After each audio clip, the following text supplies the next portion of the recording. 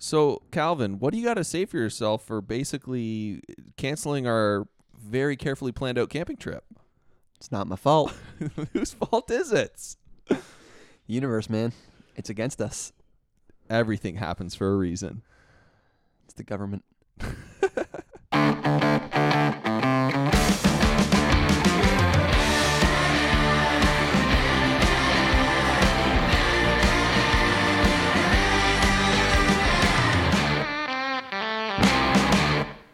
Okay, welcome back to another episode of the Open Road Podcast here with your hosts, Calvin and Jeremy. We are here. We're back. We're here to talk a little bit about how to help you find more adventure in the everyday. And once again, as Calvin and I love, we are together in the same room. That's right, recording together. Now, we're no experts, and so we're going to share a little bit about how we have failed in the past.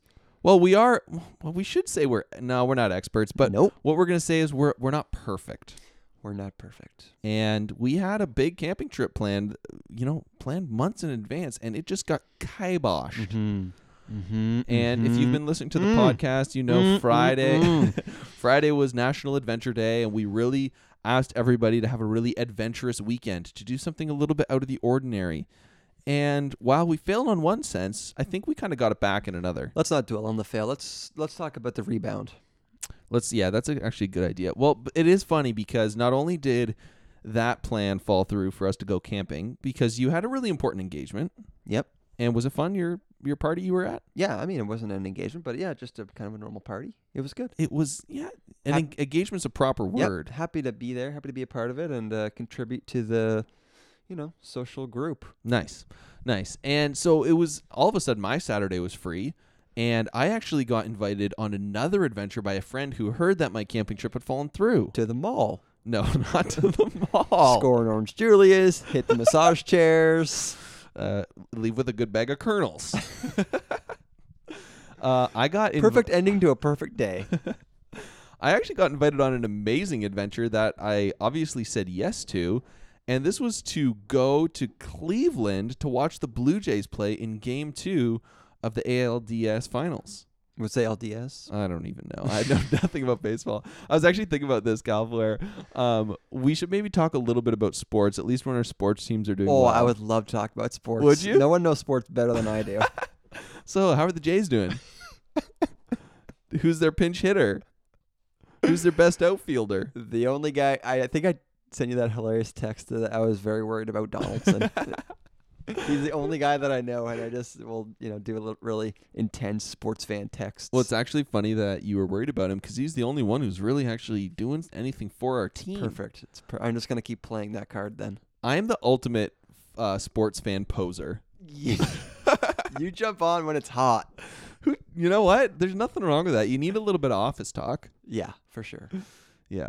Anyways, the Toronto Blue Jays are doing great right now. Mm-hmm. I mean, they've been doing great. Is that our team then? We have to, because that's like the team that's closest to us. Yeah. We have to. Who else would be your team though? Honestly, if you're not into sports, obviously you're going to go for the local people. Yeah, sure. Though they are down 2 games against, against Cleveland, which sucks. Yeah. But anyways, I'm devastated. The camping weekend bailed. Then I got invited to go down to Cleveland, which is about a 5-6 hour drive for us, which would have been a killer adventure. Mm-hmm. That fell through morning we're supposed to leave. That's devastating. So I'm like, here I am trying to, be an adventurous person and have an adventure podcast, and all my stuff is failing. And right around now, the mall is sounding sweeter and sweeter. No, the mall will never sound sweet to me, pick Calvin. up a new pair of khaki pants. Absolutely not. No. Try on a couple belts. Dude, how sick are those reversible belts? You have one of those? Brown, black? That's a great idea. Dude, they're amazing. Mine just broke, actually. I really need to get another one. To the mall. To the bay. Let's go. Where was I? Okay, but so I already knew that this camping trip was going to bail. So Friday night, I made sure to go on a nice hike with my wife, and I talked a little bit about that in the bonus episode. Good one. Did you listen to that? I did, because my I little was intro? worried about you solo introing it, and it went well. My wife said that. Oh, that was pretty passive aggressive. Your intro? My chirps of you, yeah. Oh, you chirped me? Well, barely. Yeah, no, barely. I mean, I can take it. Yeah, if it's not going to be that, I mean, what else would it be? Exactly. Okay, moving on. Where are we today? I don't know. You were wrapping up your weekend. No, so all I'm saying is then Saturday kind of was now wide open and all kinds of plans fell through. But it was actually nice. My adventure on Saturday was editing a bunch of video footage from my trip to Iceland that I've been meaning to get to. So even though that was an adventure of sitting at my desk, it was nice to reminisce on that trip and cut together a bunch of little videos. I think you're playing pretty fast and loose with the term adventure. Oh, dude, that's what this whole podcast is. We have like 5 categories of the most random things. Sitting so we at your can talk computer to anybody. editing is adventure. Yeah. Yeah. Isn't that what this podcast is all fast and loose about adventure? Okay, so we've resurrected a bit. We had a great day today. It's Sunday today. We I'm did. sitting, and we had a great time. We went on a great hike, which I was skeptical about, but I mean, turned out beautiful. Why were you skeptical, Calvin? Just because Southern Ontario isn't known for its hikes. I don't know. Compared to Other parts of the world. But it is interesting because someone told me that Hamilton is waterfall capital of like the universe. So maybe it is.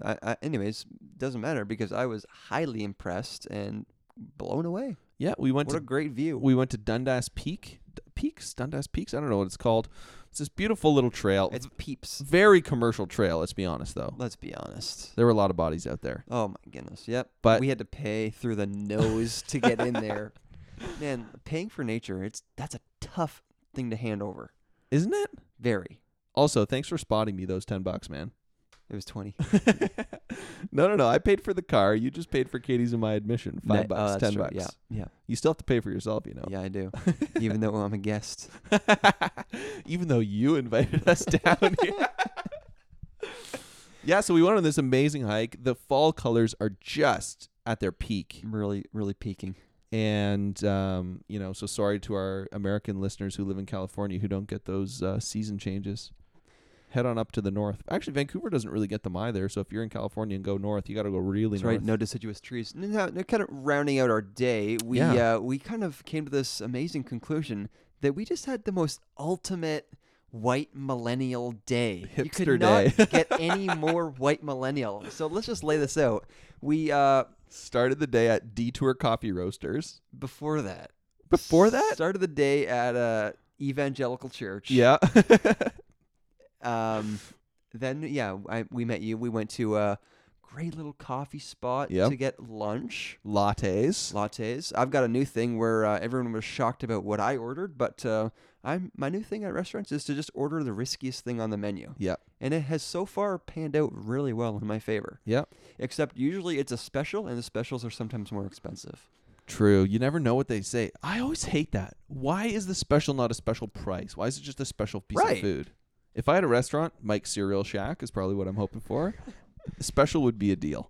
You know what's really tough, too, is paying market price for fish. What does that even mean? It's terrible. I never go for it because I'm always embarrassed to ask what is market price. Yeah. And then to bail when I find out it's too expensive. Yeah. So anyways, you got, it was good, whatever you got. I don't know what it was. Some weird soup and some sort of soup with poached eggs goulash with eggs in it. So we finish up at this nice cafe. Then we go on this picturesque fall hike like everybody else is doing. Yep. Then after that, where do we find ourselves? We find ourselves at a craft brewery with a flight. With a little flight of beer. This is so classic. We'll give them a shout out. It was Sean and Ed's in Dundas, a new little spot. It was good. I really enjoyed every beer that was in that flight. Oh, yeah. But I think when you go to a brewery like that, it's I'm easily 50-50 beer and Atmo. So how was the Atmo there? Not that great. I thought it was okay. They could have stepped it up big time. How? What do you mean big time? I don't know. Just made it a bit cooler, cozier. Maybe cushy chairs. Cushy chairs? I thought the music could have been a little louder. Like music atmosphere is really helpful. And there were people at most tables, but it was pretty quiet in there. It's too big, I think. You know what I mean? Like if they had it a little more condensed. Yeah, true enough. People together, people But it was laughing. kind of cool how you could see all the brewing equipment. Yeah, I thought it was cool. I just thought not going to be a 10 out of 10. No, that's fair. Nor should you. I would never.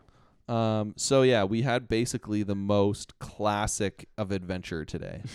But here's what I thought. So yeah, obviously we played a little bit fast and loose with the term adventure, but it was really nice for us and our wives to hang out together. Something everyone enjoys. And you actually are doing something that gets you out of the house, that has you appreciating nature. I think that's one thing that I always love about a hike like that. Yeah. Yeah. Where you're just kind of like able to stand back and absorb all the beauty that surrounds. Something that I really appreciated about that hike today was the lack of safety rails around some of those cliff edges. Yes. I really respected that. Yeah. And I really respected that, you know what, you and I were asking, you know, I wonder if, you know, people have died falling off these cliffs. And then your wife confirmed, oh, yeah, tons of people have died. Tons. Which I felt literally hundreds. Which I felt good about. I mean, it's nice to just be able to go somewhere in the middle of this city. Yep. And, you know, it's just, it's kind of like you're in the on the edge of wilderness. Well, because one thing we were even talking about is how, you know, you do this hike, it's 30 minutes to this peak where it's this beautiful Right. lookout, and you're on your way back and you're already like, man, I'm thirsty. I need to go to the washroom. And like how we're so coddled that we're never more than... I haven't had a latte in an hour. We haven't had a latte. I need a craft brew. Like we're never more than 10 minutes away from every whim we would want satisfied. So funny. I was just like, as we were coming to the end of our hike, I just looked over to you and said, I could really go for a crisp lager right now. And then we were just putting together all these pieces of our day where it's just like so painful. Yeah. So should we be embarrassed? I don't know. No, and that's why that's why I think it's about the people. Like we had really good conversation. We caught up on a lot of things, and the pace of the day was so relaxing. Yeah. That I think it's what the doctor ordered. Oh, I agree. And on Adventure Weekend, when so many plans had fallen through, it was nice to put this little capper on it that says, when plans change, have a good attitude. Don't worry about it. And that's the importance of having the adventurous attitude, because if we would have been sad about it, you guys would have gone home back to Muskoka. Yep. We would have wallowed in our townhouse in suburbia, and it would have been terrible. Wallowing in misery. I know, you got to adapt. So anyways, I think all in all, it was a great weekend. I agree. And I think as adventure podcast hosts, we did justice. All right, what else we want to talk about? I don't know. Is there anything on that little list there that you see? You have on here, don't get down when your podcast. When your plans fail. Yeah, just don't get down when your plans should fail, because, you know, there's other opportunities around the corner. I think you had down there Weekend of the Bail. It truly was Weekend of the Bail. I mean, even I bailed and I got bailed on. Yeah, I think almost everyone bailed and everyone got bailed on. There were so many changing plans. Hit a lot of people, like really, you know, affected a lot of people. One bail it was a domino effect. Multiple We're talking about bails. Culture of the bail. we really want to you know, nip that culture in the bud, because if that takes root, that would be terrible. Jared, I'm just happy. If nothing else, I'm just happy I kept you out of the mall today. Honestly, thank you. I was so worried about the fact that I would end this weekend at the mall. Nothing else to do. Might as well do No, it. if our advice turns into, if you want adventure, go to the mall, that's when we know this podcast is over. We will shut it down. Please, listeners, if that is ever what this comes to, you must shut it down. I don't know, Jared. Really hot, humid day. Nothing else to do. Yeah. Maybe need a new pair of socks. Air conditioning building. A little bit of new hair wax. Yeah. All right, up on the podcast today. Yes. We got a really cool guest on. Yeah, we're having Jordan Valeriote, and yes. he fits into our categories of entrepreneurship and also arts and culture. Yeah. We talk a little bit about starting and running an online business, which is really cool. Yeah, something you and I are very interested in right now. So we've been doing doing a little bit of work into looking into this and what it looks like. Really cool to hear right from the horse's mouth how it all works. And what his experience in that whole world has been like. Yeah. And then we also talk a little bit about his music production, and he has produced some of my favorite records. That's right. Which is really interesting. Nice to chat with him. Really cool. When I was in university, I kind of knew this guy and his music studio as a bit of a legendary place. So it was great to catch up and get to know him a little bit. What university was that? Wilfrid Laurier University. Okay. Yo, your rival, dude. Mac's true rival. Are they big rivals? No, I don't know. How's school going? Should I be headbutting you right now? Oh, it's really coming between us. In my golf shirt and Sperry's. You're a student now. That's all you do. Golf. So should shirt, I get some Sperry's? Yeah, you need to. And a Starbucks Gold card. I wouldn't dare. I would never. So, anyways, let's get to our interview with Jordan. This has been more than enough. But the central message is, if you should be bailed on, don't let that stop you from adventuring.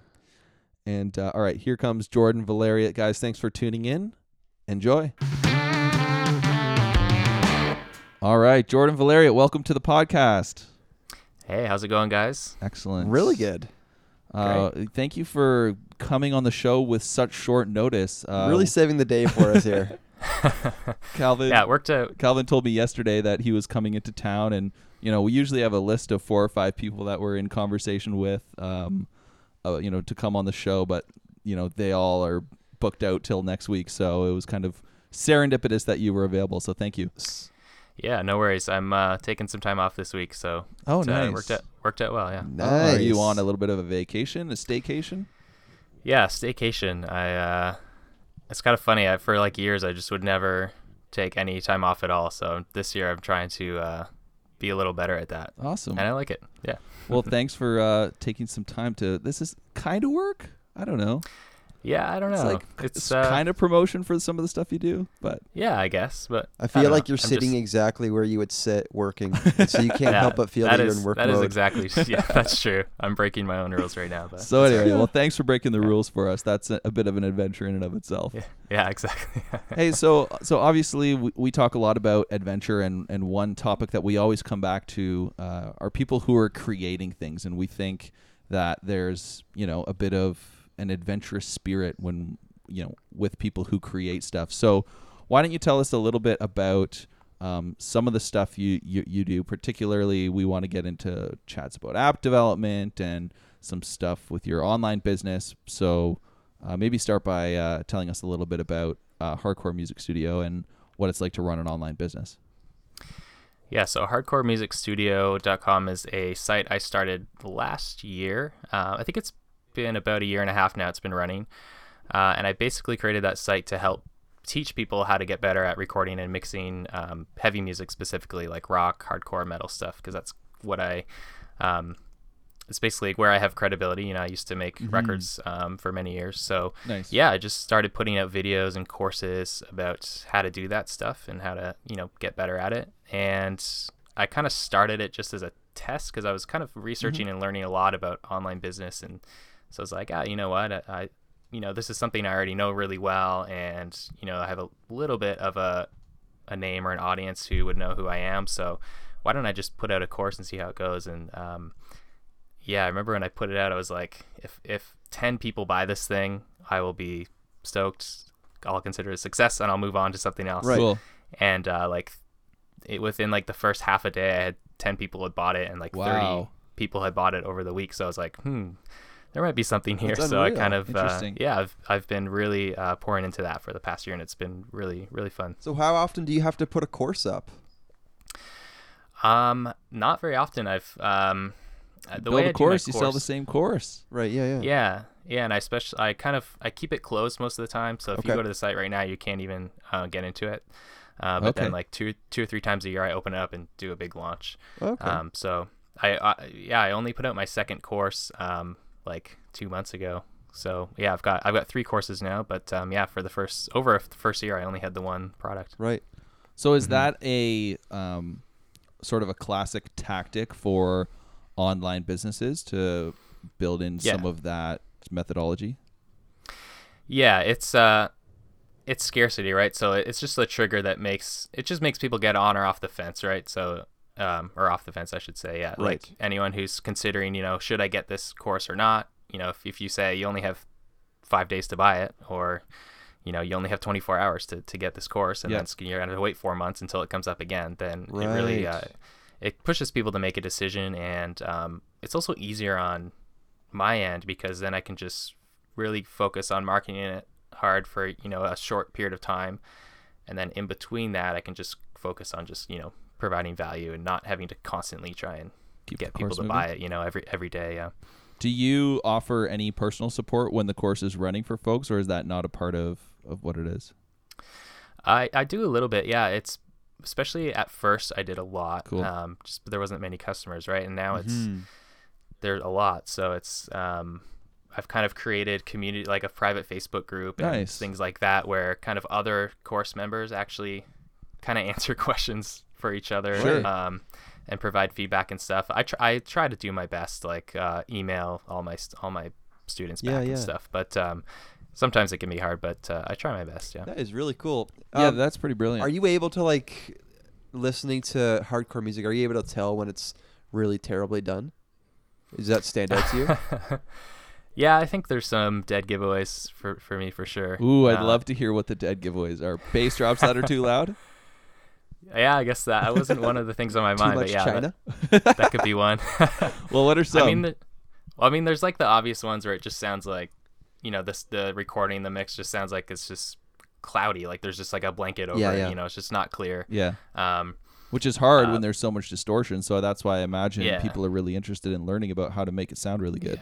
Yeah, for sure. I'd say another big dead giveaway for me is too much reverb. Okay. I think reverb is one of those things, like it's a classic thing. Like anyone when you're just starting out, you add some reverb to something and it sweetens it up, and then, but it's just it's a crutch, right? Because it instantly makes something sound better. But if you keep doing that all over the place, it just becomes very cloudy and just messy. Right. And it sounds okay, but to a trained ear, that they're covering up some mistake or something that sounds not as good with reverb. Yeah. Very interesting. Well, let's dive in a little bit to your said credibility. What are some of the bands you've worked with in the past? So some bands I've worked with are Silverstein, Dead and Divine, a band called Neck Deep from the UK, Intervals, a band called Forevermore, who's on Solid State Records. They just put out a new record, didn't they? They just did, yeah. I didn't work on that one. I mixed the one previous. Nice. Yeah. Can you also quickly, kind of Cole's notes, walk us through some of those different roles? What's the difference between a mixer and a producer? Yeah. And I always find that a little bit confusing as a uneducated consumer of music. Yeah. Basically, like, there's kind of three roles. I guess four, I could say. You could be the producer, the engineer, the mixer, or the mastering engineer. Okay. So, I mean, producer is basically you're working closely with the artist. You're giving input on the songs. You're helping them rearrange songs, choose the sounds, the vision, the overall direction, things like that. The engineer is like the technician. So they're the one at the computer. They're setting up the microphones. Okay. They're choosing that kind of stuff. And then the mixer is just after the fact, after everything's recorded, they take all the tracks, and then obviously you just, you treat every instrument on its own, every track on its own, and combine it all together to a final stereo mix that then goes off to mastering. So, there's what always happens at mastering? Good question. I like to know that too. No, I don't know. It's basically like, it's taking the mix, and one thing, it's making it very loud, which is kind of a whole other thing in its own, but basically just making the mix very loud so that it's, competes with other stuff on the radio, right? Because you don't want your song to come on and then have it be quieter than everyone else's. Well, that is interesting, because even with some of the apps that I use on my computer, like, for example, this podcast is way quieter than other podcasts, but I can't push my levels anymore or else I'm clipping. So when I use the cheap exporting tools built into this computer system, it might sometimes be a little bit quieter. Yeah, so that's a really, really good analogy. It's the same thing that happens in audio. So like someone like an amateur mixer will not be able to get their mix as loud as like a professional mastering engineer, and they have the tricks that they can get it up that loud without having it sound distorted, right, or nasty and bad. So it's not something that I've been interested in or am good at, but there are mastering engineers who are just really great at that, and that's kind of what it's become, unfortunately, is like a lot about loudness, but it's also about making sure the mix sounds good on all different speakers. So whether you're listening on these little earbuds or if you're listening on a huge system, you want it to sound good on both, right? Interesting. And that's probably a pretty big challenge. It is, yeah. Or how does it sound good out of a phone, right? People now listen out of the tiny little speakers of their phone. Oh yeah, exactly. It's always pretty devastating. A lot of that's up to the mixer, but it's the mastering engineer can definitely kind of help smooth that over for sure. So have you at times in your running your own studio played the part in every one of those? Yeah, for sure. It's kind of varies. I mean, for most projects I was all three: producer, engineer, mixer. Some projects I would say, I didn't really produce that. if it just depending on the genre, maybe if it's a genre that I wasn't familiar with, I didn't have much input. I just kind of was more the engineer. But yeah, mostly I would do all three unless I was only mixing. Yeah. So you play some instruments yourself then? Yeah, mostly guitar. That's kind of what got me into music long ago. So but, some other things. How have you found it working with bands? Are there bands who allow you to help them with parts? Are there some that are like really protective? Are you like, I know some producers or engineers, they'll like really help or even write certain parts, and that's a collaborative process. Other times it's a little bit of a gray area. Yeah, you could be stepping on some toes pretty easily. A lot of egos in the room. Yeah, I'd say I always tried to work with the artists on their parts, but I'd say early on there was less of that.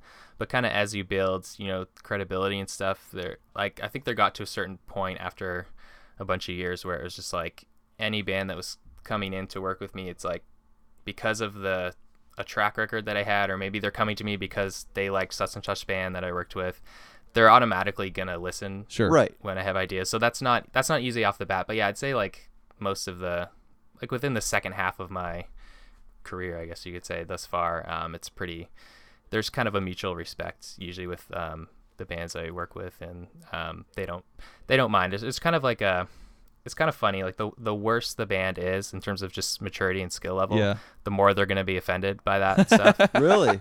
Yeah. And whereas like the guys who are I can see that. Yeah, I guess that makes sense. It's kind of the opposite of what you might think, but then it does kind of make sense. Yeah, the really good musicians, they are totally cool with like, trying out new ideas and being open to other stuff. Right. Yeah, and they'll be able to match your idea with why they thought that theirs was better, and you can actually talk about it.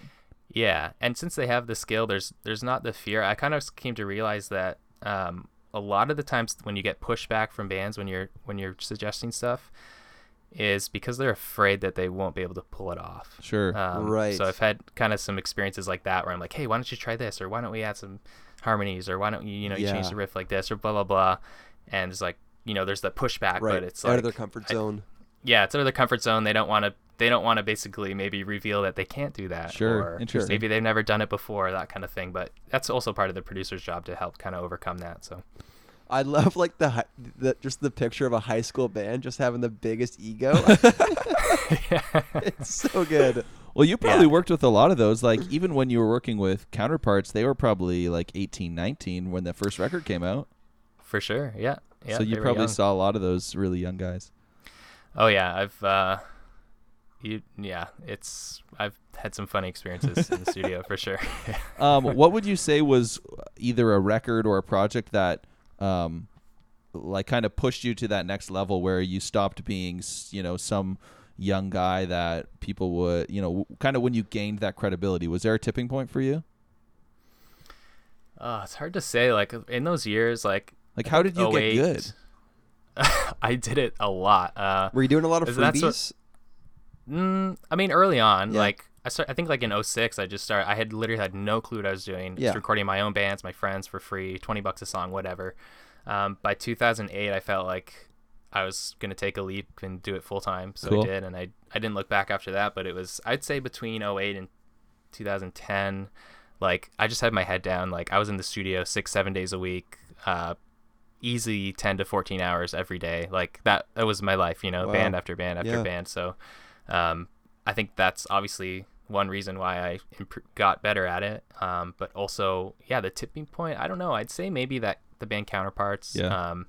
I did their record and this other band called Structures right after that. And neither of those bands. That was all of the above, right? The EP? Yeah.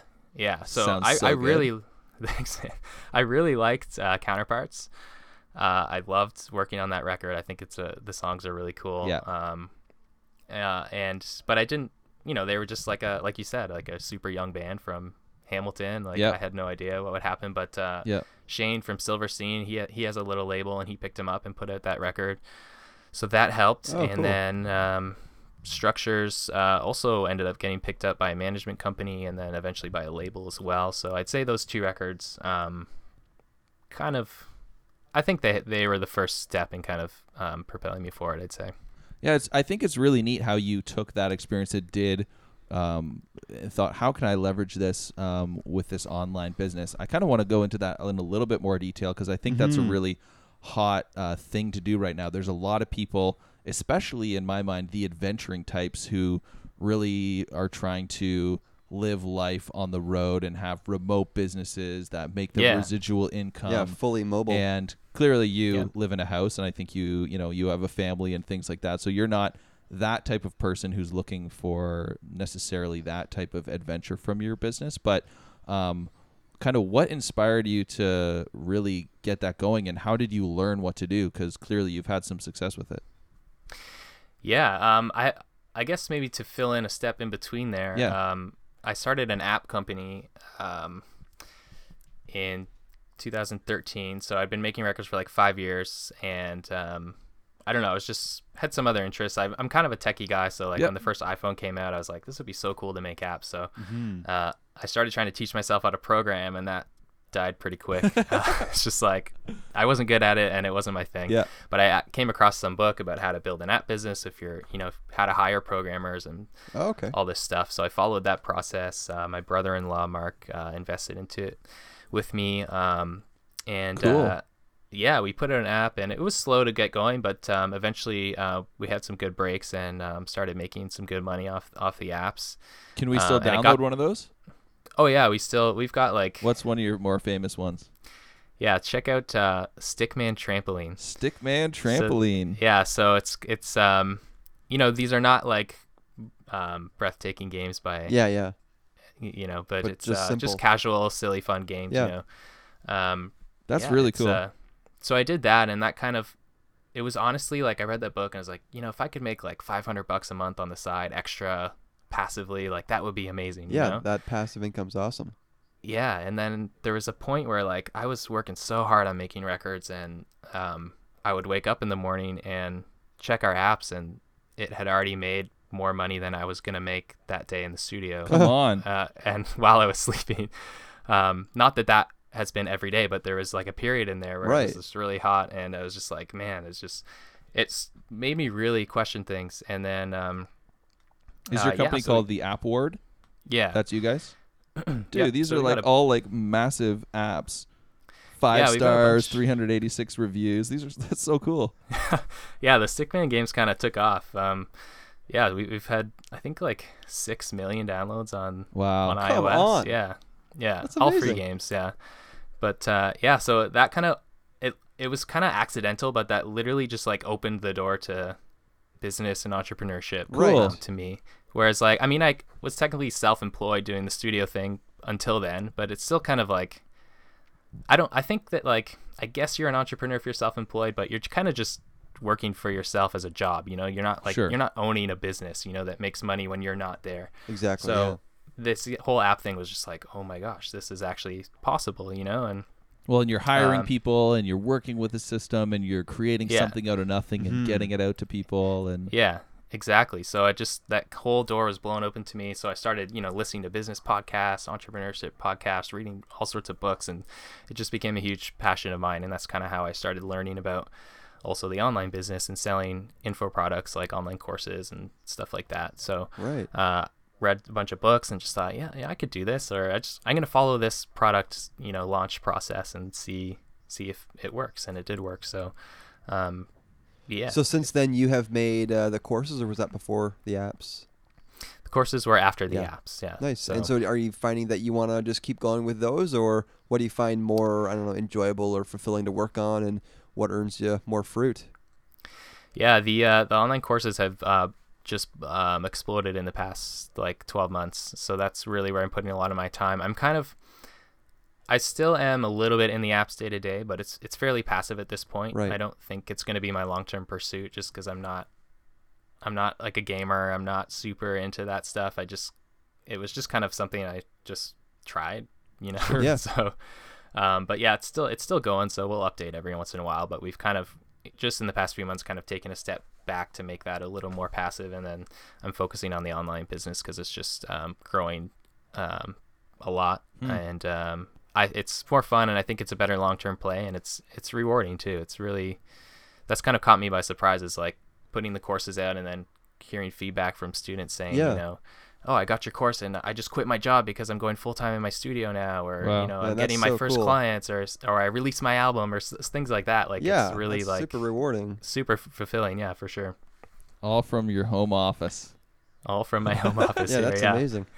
Yeah, that is really cool. And I think that success story that you kind of shared with us there is one of the reasons why people are kind of flocking towards this type of work, but also because if you don't have something that legitimately helps people, you're not going to make it. So it gets people Right. to think much more clearly about how can they legitimately add value to people's lives or to other businesses or whatever.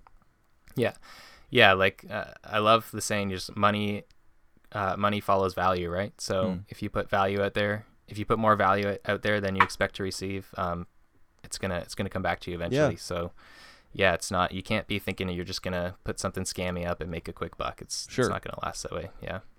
And yeah, it's a great business. Yeah, and I am home most of the time, but I mean, last year we have a 2-year-old son. Last year we took him to Paris and Rome for 3 weeks, and I worked Awesome. there. Unreal. Was in Italy again this year, yeah, and the past 2 winters we've gone down to Florida for like 2 weeks just to get out of the snow, and That's great. I just take my laptop there and I do work from there, and it's awesome. You know, I'm certainly not vagabonding around the world, but I like to mix it up for sure. every now and then. How do you great. find, like, what's some? I have to sometimes work from home, and I always, like, I'm just distracted by lots of things, so I actually have a pretty hard time with it sometimes. How do you do that full time every day? I just have gotten into routine now. Do you lock your door so your kid can't come through? Yeah, so I mean, yeah. Calvin, There's no Calvin lock, and his but- wife are expecting their first kid, so he's trying to get a couple Getting little some tips. Okay. insider tips here. Yeah, it just comes down to like expectations and communication, you know, Yes. just like it's like, okay, I need to make money, for our family, obviously. So it's we just decided, okay, from 8 till 4, I'm working, and don't, like, obviously I'm pretty flexible, like I'll help out here and there, Yeah, yeah. but like You got to go to in the bathroom general- sometime. yeah. He's got to come out of there. Yeah. In general, it's like we just have the agreement, between these hours I'm working, so that's kind of my time to do my thing. Yeah. And then off of those hours I don't work, and I try to, I keep all my stuff up here in the office and not bring it around the house, Right. I've taken recently, like this year, like I've taken all my work email accounts off my phone, stuff like that, just to, because the challenge at home is like you can never unplug, because Right. you're just right there getting emails and stuff. So I try to distance myself outside of those hours. You try to take I a don't few know. days off, and then all of a sudden these guys start pestering you about a podcast. Right. Like, come on. Yeah, I know. Should have turned my phone off. But, It was a text from a friend. He was unsuspecting. yeah, you tricked me. Little shout out to Matt. Thanks for hooking us up with Jordan.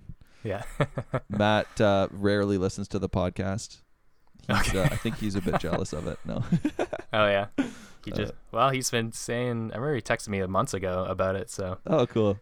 he's obviously supportive. Yeah, no, Matt's great. So Jordan, any predictions for the podcast world? I mean, we've kind of, how long, like, we're like 6 months into this, yeah, and I'm getting nervous about, technology and other worlds what are you getting nervous progressing that will eke out the podcast world. about? And we'll go there. Okay, but anyways, what are your thoughts on podcasting and perhaps some, I don't know, in the online business world? Yeah, I think there's. I mean, I know podcasts are a hot thing right now, but I think there's still plenty of growth to happen there. I think Good a lot answer. of people are still just starting to get into podcasts, like probably, if I pick 10 of my friends, probably 2 of them listen to podcasts, so Right. maybe there's another 80% of people who still could get into it. So I think their future's great because everything's just going more to on demand, it's like, it's the new radio, right? It's like, why be stuck with your radio stations? You can listen to whoever you want. I think, maybe it will move more towards video, maybe, I don't know, but, or maybe you'll have to maybe do both at some point. There's some people doing that already. Yep. Yeah, for sure. Yeah. So I don't know, but I think I think there's a good future ahead, and I think the key too is if you want to make it a business is to just build your own audience, so find some way to create a customer or a listener list or something like that you can really interact with people. And well, I think that's interesting about your business too, because in my mind it would have been very easy for you to say, all right, I'm going to start an online business that helps people to mix music. But when you go even a little bit more niche than that, it then creates a much tighter community of people who are going to be interested. And yeah, I like to mix music, but whoa, I would obviously rather do the hardcore or heavy rock music if that's what I'm into, if that's what I'm recording. You want the specialty. On one hand, you're like, oh, is this pigeonholing me way too much? But on the other hand, you're like, no, because I'm going to get really committed people who want to learn this exact type of thing. So I'm really happy to hear that you found a pretty large audience even within something that's so niche. Yeah, for sure. And as the saying goes, the riches are in the niches. Remember that. Oh, that's a good one too. It's better to be a big fish in a small pond, right? And then you can grow from there. But it's good to just dominate a narrow space at first, for sure. Have you found any other people doing stuff like you're doing? Like I listened to your podcast a little bit. You kind of have a question and answer podcast. And you had a guy like Joey Sturgis on, who's like a massive big name guy. Massive big name. So he's coming on your podcast. So is he doing something like this or other people? Yep, he's got a podcast. He's partnered with some other guys, but he has a course, mixing course as well. Yeah. There's maybe 3 of us that are kind of doing it on this scale, like in the heavy music niche. Okay. If you broaden out just to like mixing and producing music in general, there's a lot. So yeah, I think it's a pretty big market, and even though I focus more on heavy music, I still get crossover from all sorts of people coming in. Sure. That's not really their main focus, but they're just interested in general. So yeah, because I imagine at the same time you now know how to get different types of sounds. Like there's a lot of heavy music that has really melodic and even acoustic guitars or all kinds of different stuff that you're still recording. Maybe some rap lyrics. Yeah. Maybe and it's rapping. With music is people, even if people like, if metal's their favorite genre, they still appreciate other music. It's the same thing with engineers, or if you're a guitar player, maybe you like playing punk rock, but like it's still cool to learn a blues lick once in a while, stuff like totally. That, so. What is it with people that listen to metal music always have a really great understanding of other genres, but it doesn't go the other way around? There was actually an interesting stat that I heard somewhere that people who listen to metal music are significantly more open-minded than people who listen to, say, top 40 or country music. Yeah, I guess that makes sense. Yeah, it's I don't know, just alternative points of view, I guess, from artists, and then also makes sense to us 3 who like that type of music. Yeah, of course we're smarter than everybody. Of course. Yeah, for sure. Yeah. Oh yeah, there's that makes a lot more. That's why. Yeah, I think there's a lot of depth in the metal, because even within metal, there's so many sub genres, but like a lot of it can be very technical musically. So I think people get into that, and then that in a way allows them to appreciate different kinds of music, even pop. That was kind of for me. I never listened to. I love pop music now, but like I got into metal first, and that was kind of like, whoa, what are these guys doing? Like weird time signatures and weird riffs and stuff, and then that kind of got me more interested in learning more about music, which just expands everything. So nice. You've been in bands before, and when you work with bands, does that ever give you the itch to jump back in? Not at all. I love that answer. Did you not like touring or recording or being like writing or just the whole politics?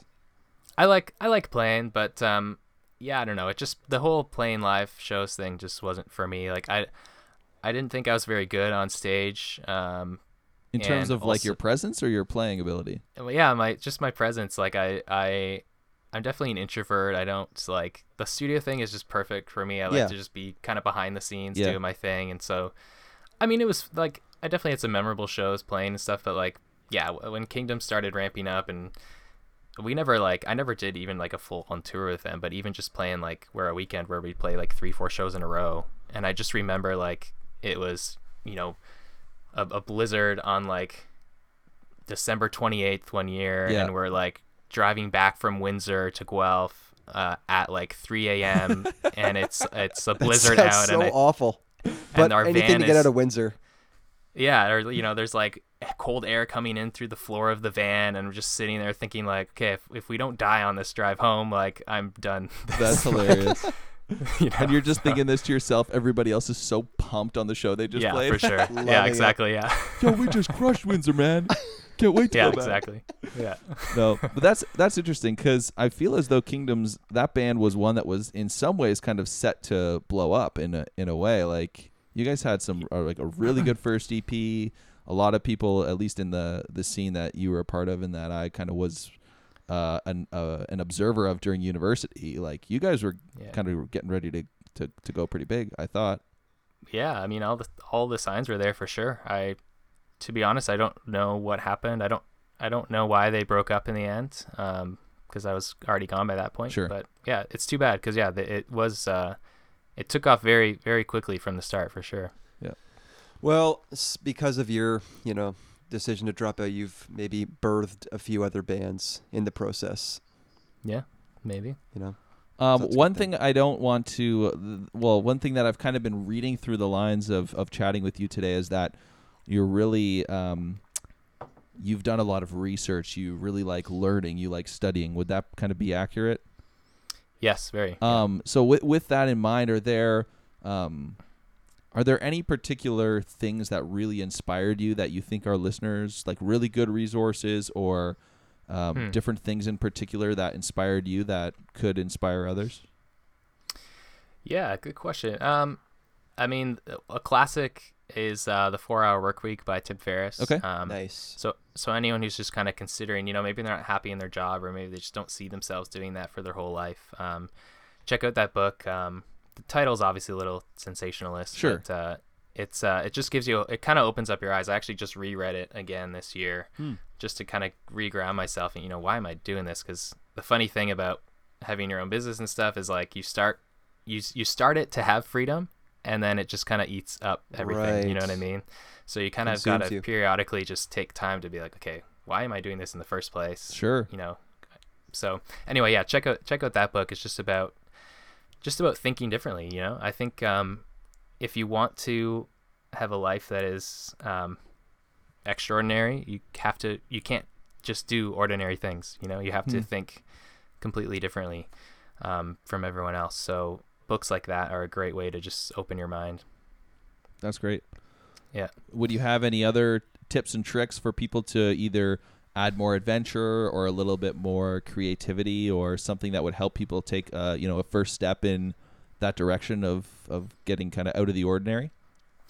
Yeah, I mean, obviously my mind just always goes to like having your own business or something, but I think almost everyone out there probably has something that they could create and share on the internet these days that could maybe bring them an income, maybe even just on the side. Like I always tell friends, like, what, you should do something like this. What if even if you made $1,000 a month extra, like what would that do in your life? And that's pretty good. It is not that hard to do. So the thing is, I'd say maybe, if you have a passion, if you have a skill, something that you've worked at for a long time, something that you love, and something that other people love too, then maybe just start just researching out there. Search and see if there's podcasts about that. See if other people are making courses about that. See if people are writing books about that. And if they are, that's a sign that maybe you can do that too, because people are obviously interested in that. And that's kind of how I got started, is I just realized, whoa, other guys are teaching courses on this. Like, why can't I do that? And you just, when you're starting out in anything new, just like, maybe copy is a strong word, but imitate what people are doing that are what's already working, right? Yep. So yeah, and I love what you said going back to a little while ago, just about starting out in a small niche area and then being the big fish there and working outwards. Yeah, there's like, I've heard of so many crazy online businesses that are just like insanely profitable, that are stuff you've never heard about ever. Right. A buddy of mine is a computer programmer. He just quit his 6-figure salary job because he put out a programming course and it instantly like replaced his income in like 3 days. Wow. It's just like, it's so there's just like the opportunity is like insane, but you just got to start. You just got to start doing something, and not be afraid of making mistakes, because you will. But you got to put yourself out there. Awesome. Yeah, that's great. I don't have any more questions. You, Jared? No, that's really helpful, Yeah. and I think a good place for us to end. And it's interesting to hear even the fact that I reread a book that inspired me way back because I did some of the things that it said. I found some success, but there's still always more to learn and more to more depth or more. I guess just more to learn. So. That's been that's kind of a cool lesson I'm taking from this. So thanks, Jordan. Where can people find your website, your producing company? Do you have any presence online at all? Yeah, I guess. I mean, the best way to see what I'm up to, I guess, is to go to hardcoremusicstudio.com. I do have a personal website, jval.me. I think it's been like 8 months since I last updated that. Nice. But I plan on like blogging a little bit about, more of the business, the lifestyle side over there. Feel free to put this podcast on there. Just saying. Yeah, I will. I'll share it with my audience too. On the music stuff, and maybe they'll get a kick out of it. Cool. As well. Yeah, I think it's just helpful to hear. Even I'm sure a lot of the people that you already work with know your story in depth, but I think for people to kind of hear a bit of a high-level overview of some of the stuff that you've done, maybe there's something in there for them to learn and pull out. And I know I'll be thinking about some of this stuff as I lay my head down to sleep tonight. So that's right. Great. Yeah. Okay, man. Well, thanks a lot for coming on. Yeah, thanks for having me, guys. Thanks, Jordan. All right. Thank you, Jordan. That was fun. That was great. Yeah. What a cool guy. I think it's especially interesting to hear him talking a little bit about some of the money that's in online business. I don't know if you've ever bought stuff online, but it's weird because like your money goes. It's not usually a lot of money, but there are people making so much money off some of this stuff. I know. It's kind of wild. And it's one of those things where you hear a lot about it, and because it's online, you never know how legitimate it is. Seems fishy. So it's kind of cool hearing from someone that, we now know and understand. I mean, it is possible, but the app stuff is really cool too. Really cool, yeah. I mean, it's cool too. Like, and it's still, you always think about, or you hear people that get involved in this, and it's like, oh, they've done no work and are insanely rich. Right. No, it's a ton of work, of course. Well, and it's interesting too because, like, even if you hit a good break, like clearly Jordan has, you still want to do other stuff with your life. Of course, like you're the type of person you don't who's want to driven. sit and just watch it roll in. Yeah. What would your app idea be for like a really fun game? I was trying to think of a fun game. I was trying to think of something that would just go absolutely viral. I thought of like I forget where I was. I think I was. I don't know. I was actually I was at CrossFit and we were doing an outdoor workout in the parking lot where we were like running up and down the parking lot and then doing all kinds of crap. And like cars were coming into park and it was kind of like Frogger. And I was like, would there be a really interesting variation of Frogger that I could create? Frogger and CrossFit. No, not and CrossFit, but like I was like Alien Frogger or some variation on that because that's the stuff that seems to go pretty crazy. Yeah. So I was trying to think, simple. would it be, super simple stuff like, I don't know, a fish crossing a river of alligators. Yeah. I kind of think for myself, I mean, back in the day when we were kids, Pokemon was really big. So if you could somehow figure out how to make Pokemon, but like a reality, so that like you had your phone and then like you would collect the Pokemons on your phone. And they would show up in the real world? Yeah, but I mean like through the lens of your phone, right? And then it's a game. And then you can like go around and... Actually, yeah. You know what? You're right. That would make millions. You should definitely do it. Yeah, I think I'm onto something. Yeah, so definitely message Jordan, see how you can put together a software crew. Cool. Yeah. He'll know the guys to put me in touch with. Yeah, he definitely will. Cool. So anyways, Jordan, thanks again for coming on the podcast. Your insights were much appreciated. Anything else, Calvin? I think that's about it. We got some really cool guests coming up in the future. We really do. We're not just saying that. No, we've been really excited about some of the caliber of people we have coming on the show. That's right. So keep listening, keep sharing this podcast with your friends. Yeah. We love being on this journey with you. It's helping us to be a little bit more adventurous, to really learn what it means to live life to the full. I think that's a part of this podcast, right? We're asking the question, why is adventure even important? Is it... Why? Why bother? Why bother? Is it a frivolous pursuit? Is it something that is worth... What's at stake? Seeking... Who's involved? So anyways, thank you guys for journeying with us on this podcast. And again, we'd appreciate if you shared it with some of your adventurous friends. Yeah, we'll be sure to keep you in the loop. You check out the website. We have lots of cool content on there. You can check out more details and how you can check out what some of our interviewees have been up to in the past. And please follow all the people that we've introduced you to. They're worth following. They will continue to keep the inspiration chain going in your life should you want to do that. So we would definitely encourage you to do that. So, all right, we'll catch you next week on the Open Road Podcast. We hope this helped you find a little more adventure in your everyday.